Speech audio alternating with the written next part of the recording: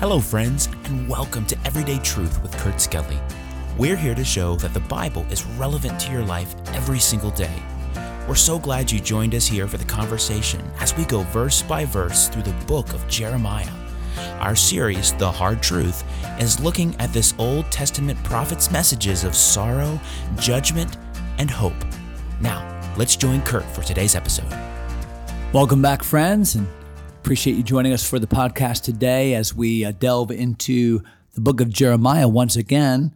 We're in chapter number 8 and verse 8. If you're interested in following along, as you're finding your place, let me show you this incredible postcard from Washington State. 3 beautiful volcanoes. And I have seen all 3 of these volcanoes, Mount St. Helens, Mount Adams, and Mount Rainier. And this is a view on a clear day that you can sometimes get from the airplane. And it's been my privilege many times to fly into the SeaTac airport there in Washington. And this is from Rob Perlick. Rob listens from Edmonds, Washington. And I really appreciate you, Rob, and your encouragement. Thanks for sending in the postcard. But thanks for listening, most of all. We are in Jeremiah chapter 8, verse number 8. And Jeremiah has just announced to God's people that things are going to be really, really bad when the Babylonians come. And it's going to be a time of great shame. Even those that are alive are going to say, I wish I were dead. This is just horrible. And yet they persist in their rebellion. They persist in their unwillingness to repent and to admit. And we're going to find out today, what were some of the lies that they were telling themselves? Why did they persist in such rebellion? Why did they persist in this unwillingness to see themselves and to get right when God was giving them opportunity after opportunity after opportunity? Look at chapter 8 and verse number 8, where the Bible says, how do you say, so this is the message of Jeremiah. And I love Bible messages because they're full of rhetorical questions. They're full of questions that cause you to inspect your own heart. Jesus would often teach and preach this way, asking questions, asking for consideration. Questions stir the conscience. And watch the question that the preacher asks in verse number 8. How do you say we are wise and the law of the Lord is with us? So what were God's people saying? God's people were saying, hey, we're wise. We know what we're doing. We see things from God's perspective. We have the law of God. We're the curators of the law of God. No other nation has the law of God. We have the law of God and we have wisdom. I think sometimes that's our excuse. We say, well, I'm a Bible believer. I've got the Bible. I go to church.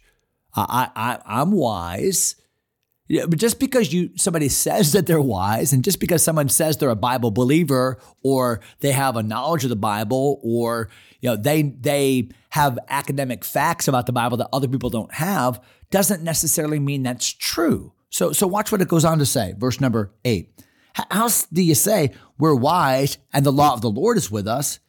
Lo, certainly in vain made he it. The pen of the scribes is in vain. The point here is, well, it was worthless that God gave you the law, that he inscribed it, that people copied it. Why? Because you're not following it. The purpose of the law was never for you just to read it. The purpose of the law was never for you just to know the facts about it. The purpose of the law was that it would affect your behavior. It would affect your heart and the way that you live, and ultimately your attitude toward me. But none of that's happening. And so it may as well not have written it at all. Look at verse number 9. The wise men are ashamed. They are dismayed and taken. Lo, they have rejected the word of the Lord, and what wisdom is in them. So how can you call yourself wise if you have rejected the very source of wisdom? Remember, the fear of the Lord is the beginning of knowledge and of wisdom. We know that the wisdom comes from the word of God. And yet here are people that claim to know the Word of God. They claim to be the curators of the law of God. And they claim to be wise, which is a product of the Word of God. And yet none of that's true. So where is wisdom? What wisdom is in them? And it's really an incredulous question to say, there's no wisdom in them. What kind of wisdom is that? A wisdom that says, the Word of God is my academic resource, but it's not my guidebook for life. The Word of God is just something that gives me facts about God, but doesn't help me emulate and love or serve God. No, that's not wisdom. Verse number 10, therefore will I give their wives unto others. So here's the judgment. Because of their lack of self-awareness, because of their total lack of ability to see themselves and see their sin. The Bible says, therefore will I give their wives unto others, their fields to them that shall inherit them. For everyone from the least even unto the greatest is given to covetousness. From the prophet even unto the priest, everyone dealeth falsely. So here they are claiming wisdom. Here they are claiming to know the Word of God, and yet their heart condition belies both of those claims. Because really, what is their heart condition? They just want what everyone else has. I want his wife. I want his field. I want his stuff. I want what he has. And this is endemic to the nation. It makes no difference if a person's rich or poor, regardless of what the religious, a priest, a prophet, makes no difference. They're all infected by the same thing. The whole country is given over to covetousness. It's interesting that in the New Testament indictment of covetousness in the book of Colossians, the writer says, Paul says, that covetousness is idolatry. So often in the Bible, you'll see that covetousness is kind of a root sin. Remember, the love of money is the root of all evil. So the love of money, really that would go hand in glove with covetousness, would it not? It's in the whole passage about covetousness and contentment. 1 Timothy chapter 6, Jesus said, take heed and beware of covetousness, for a man's life consisteth not in the abundance of the things which he possesseth. Wanting more, covetousness. It was covetousness that ultimately convicted the Apostle Paul. Remember his testimony in Romans chapter 7? I think Paul sincerely thought that he obeyed the law in an external way. I don't kill anybody. I honor my father and mother. I don't kill and steal. I don't commit adultery. But when the Bible says, thou shalt not covet, read it there in Romans 7, the Apostle Paul said, I couldn't get around that because that spoke to my heart. I knew that I was convicted by that. And that commandment slew me, he said.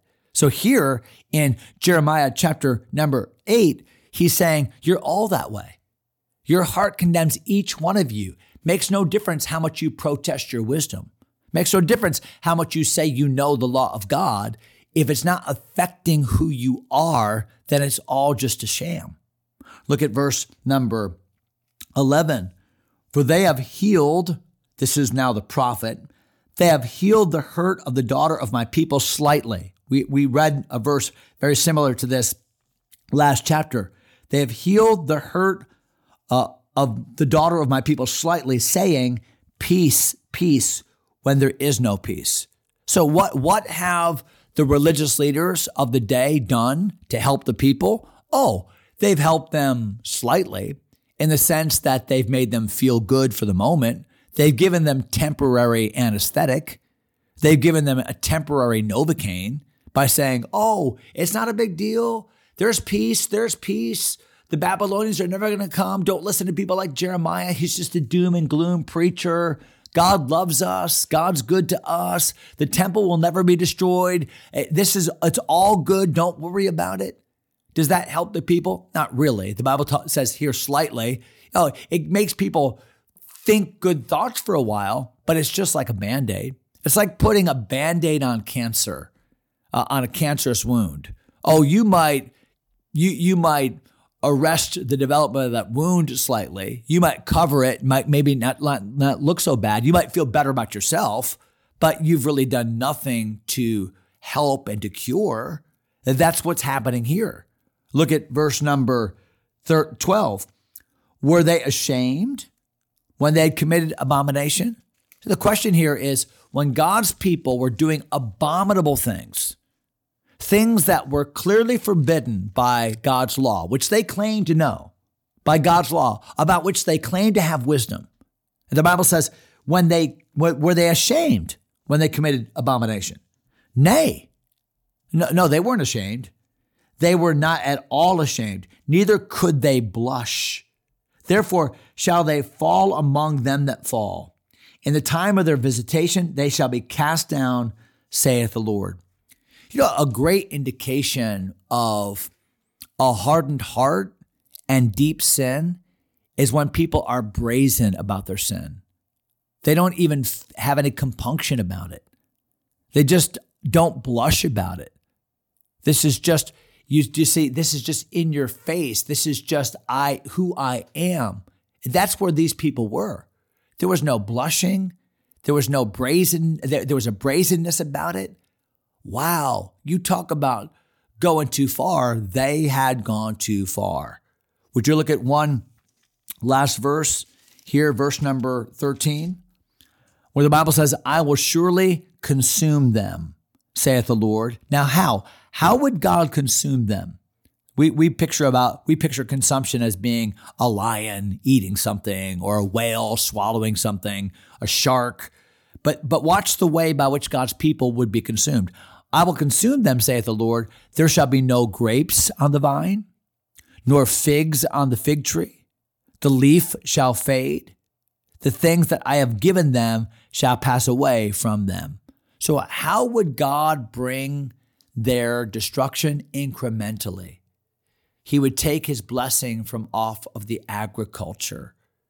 Things would become lean. There'd be no grapes to pick, no figs to eat, no produce. And so over a course of time, over seasons, they would be completely consumed by this. I think sometimes God allows incremental judgment or slow judgment, really in order that we might repent, in order that we might see in real time that slow-moving freight train to say, okay, I'm wrong, God's right, I repent. And yet there's no sign of that at all among these people all these many years ago. We're going to go ahead and stop there, verse number 13.